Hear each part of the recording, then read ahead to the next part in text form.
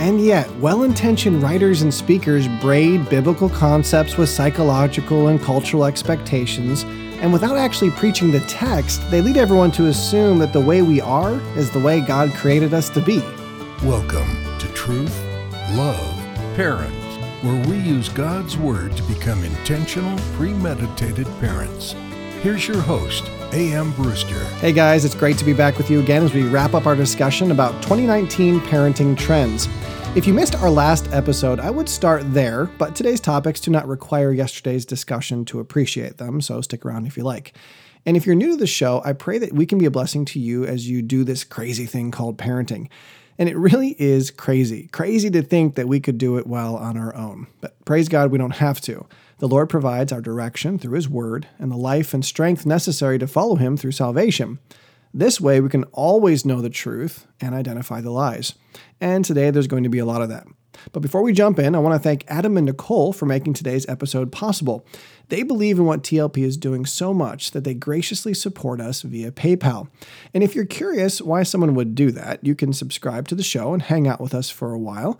And you can click the 5 ways to support TLP link in the description below. There you'll find a ton of helpful information about who we are and what we're trying to accomplish for God. Now, I know that it's almost Valentine's, but we decided not to do anything specifically love-related this month because we spent so much time with it last year. If you have not heard our 4 Family Love series or the bookend episodes we did last February, you really need to check it out. You need to go through it with your family, you need to download the free notes, and you need to start implementing it in your lives. So many people have told us how impactful it was for their families, and we want you to be able to experience that as well. So I'll include a link in the description of today's episodes for the 4 Family Loves Part 1.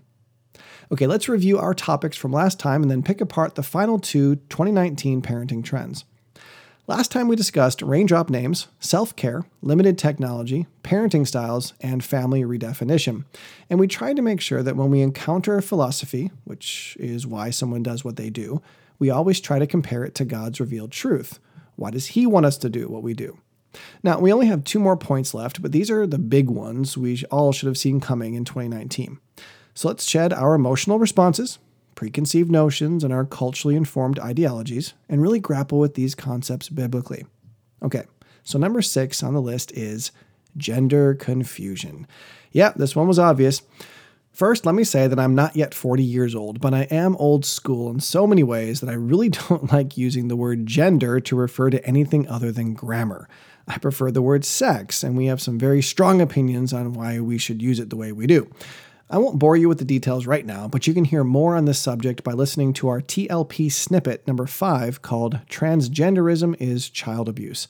The TLP snippets provide parenting wisdom in 5 minutes or less, and so they're not really a lengthy discussion, but they're still very valuable. Anyway, if I use the word sex instead of gender, you'll understand. Now, the research I did primarily focused on disappearing gender reveals. A lot of my reading included people putting down gender reveals because they argued it was becoming frivolous and over the top as people seemed to want to just outdo everyone else. Some also argued that inviting your friends over just to announce the baby's sex is a lame idea for a party. Well, before I get to the real issue here, let me say that I believe everything is worth celebrating. I also believe that the sex of your baby is an important part of the identity God has given him or her. So celebrate it however you want. Tell people, have a party, concoct some ridiculous way to announce it. It's no big deal. And if your friends and family don't appreciate it, I'd say the problem lies with them and not you. But here's the crux of the issue. A couple seconds ago, I said that the sex of your baby is an important part of the identity God has given him or her, and the world doesn't like that. The word gender has been redefined to refer both to sex and also to an emotional or cognitive state of behaving within the stereotypical cultural constructs for a sex. What's really funny is that the whole quote-unquote gender push chips away at its own foundations. One article said that parents are expressing concern about reinforcing damaging gender stereotypes with parties that are all about the pink or blue. And another writer wrote that it forces your newborn to subscribe to gender norms while they're still in utero. But in order to express a gender construct that runs counter to the child's sex is to openly admit that people of different sexes act differently. Therefore, to allow a child, regardless of their sex, to embrace any kind of gendering should be unacceptable, as it suggests that to act masculine or feminine requires certain behaviors. Now, we just don't have time to pick apart this movement in any great detail, but we must grapple with truth, and some of you aren't going to like it. I've been thinking about publishing an episode called The Gender Discussion Everyone is Going to Hate, and here's why.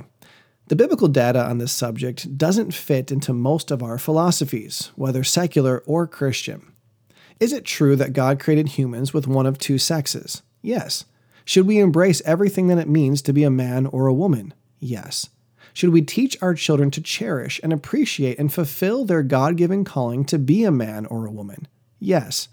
But, my friends, our 21st century gender norms are completely messed up.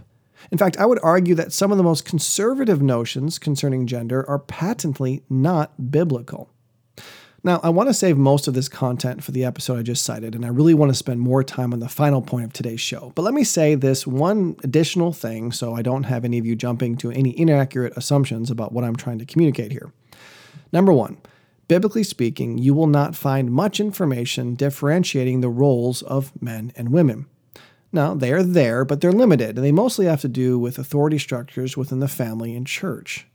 But number two, you will not find any biblical text that suggests that men and women are created by God to have different character traits, desires, ideas, capabilities, proclivities, personalities, thought patterns, or responses. Let me just give you one illustration.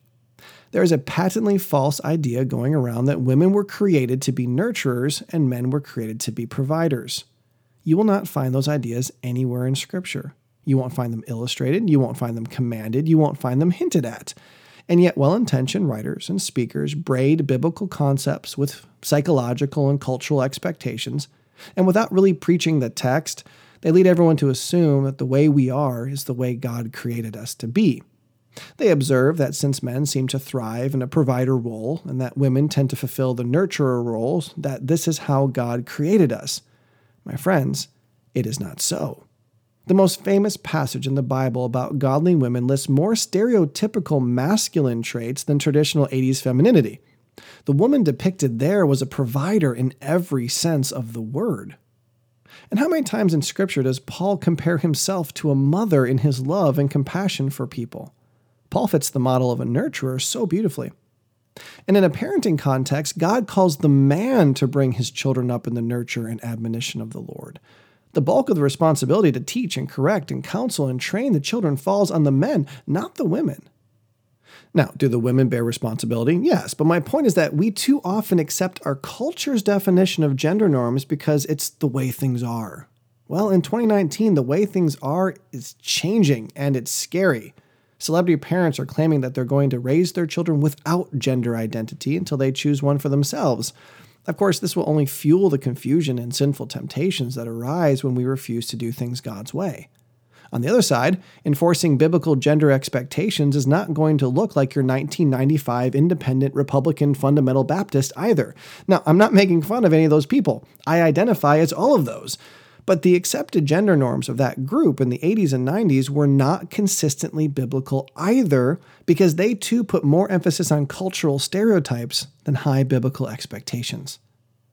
Again, it's my hope to deal with God's understanding of gender norms in that future episode called The Gender Discussion Everyone is Going to Hate. And if you're listening to this in the future, it may already be posted, so you should check it out. Here's the point. Don't reject anything until you find that it doesn't line up with God's word, and then you reject it. The Lord will not be glorified by a little boy who believes he's a girl, or vice versa. But he's also not going to be glorified by us teaching our sons that boys don't cry, crochet, or play the clarinet. Okay, here's the final 2019 parenting trend we're going to discuss today. Number 7, miscarriage transparency. Now, on the surface, I'm really happy about this trend. One author wrote, quote, "Previous generations of parents may have hidden their secrets about how they grew their family behind closed doors, but today's parents aren't afraid to talk about the hard stuff.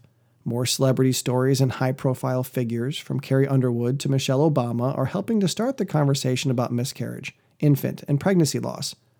An emphasis on the good and the hard parts about parenting is a trend for the new year that will be sure to stick around," unquote. I recently was talking with two of my friends about their miscarriage, and I said, I'm so glad you chose to tell everyone that you were pregnant as early as you did. Too many people refuse to give the big news lest they were to suffer a miscarriage. But I believe it's during times like that you need the body of Christ to know with what you're struggling and be there to help. Miscarriage is a physically and emotionally and mentally and spiritually brutal experience. I'm glad that people are realizing that this is something about which we need to talk, not hidden and coped with in the dark. Not only does it provide opportunities to the body of Christ to one another, each other in these difficult times, but it also provides opportunities to point hurting, unbelieving moms and dads to the hope that only God gives. So on the surface, this trend is positive and wonderful. We need to be there for each other. However, I can't help but acknowledge that this trend is emerging right alongside the growing abomination of abortion. On one side, people want to talk about the grief associated with losing their unborn baby, which normally occurs in the first 4 months. And on the other side, people are pretending to celebrate the death of an infant in the 3rd trimester or on the table after a botched abortion.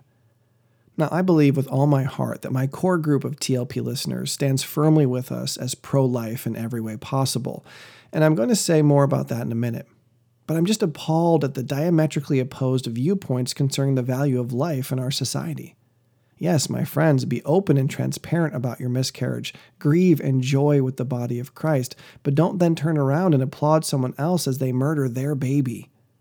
Those mothers need to know the truth and hope and salvation of God. They don't need an apathetic tolerance that doesn't lovingly warn people when they're doing something dangerous.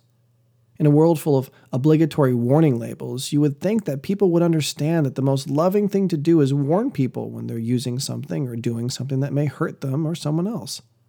Of course, most people don't interpret being told no as loving, but we mustn't stop nonetheless. Now let me transition just for a moment and ask you for some assistance. Truth Love Parent wants to take a more aggressive stance against abortion. Now, we've always been pro-life and will continue proclaiming the beauty and value and purpose of life, so we're not changing anything about what we believe. Also, my asking this doesn't mean that fighting abortion is going to become our main overarching mission, but we want everyone to know that Team TLP is decidedly against abortion, and we want to do what we can to help families struggling after an abortion who are uncertain about what to do with their unwanted pregnancy. We also want to make sure our voice is heard when it comes to the sanctity of human life. But I want to make certain that we align ourselves with groups and causes that purposefully glorify God in everything else they do. I know there are people on every side of the fence who are pro-life. There are millions of people in the U.S. who hate abortion, but who also don't love God. We want to stand against abortion, but we want to do so hand in hand with other believers who are trying to worship God by protecting the unborn. This is where you can help. If you know of strong, vocal, Christ-honoring, pro-life organizations who are decidedly Christian, please send links to Team TLP at truthloveparent.com. Of course, we know about Live Action and Lila Rose, and we're so thankful for what they're doing, but we're also interested in the underdogs, the less well-known organizations who are in the trenches doing the work of the Lord. So please, send us your nominations. You can also link your favorite organizations on our Facebook page. I want to personally contact some of these organizations to find out what TLP can do to play a more aggressive role in protecting our little ones. I also think it would be great to have a page on our website dedicated to pointing people to counseling ministries and programs to help them if they think that an abortion is their only option. Truth Love Parent has never been nor ever plans to be a political engine. We want to be the go-to hub for all things biblical parenting, but we also don't believe we should just be a tacit spectator in this cultural theater. We want everyone to know that we support life, not just physical life, but spiritual life to the honor and glory of God. We can't preach eternal life through Christ if we're going to ignore the physical lives around us who are in need. Again, this is not a social justice stunt or political posturing. This is Team TLP and I realizing that we need to be a little more vocal about this very huge issue in America. And this will also encompass far more than just abortion. We need to continue discussing adoption and foster care and the like from God's Word as well. So thank you for joining us today, friends. Please share this episode and join us next time when we get a better understanding of the sin that is so easily besetting us and our kids. I'll see you then.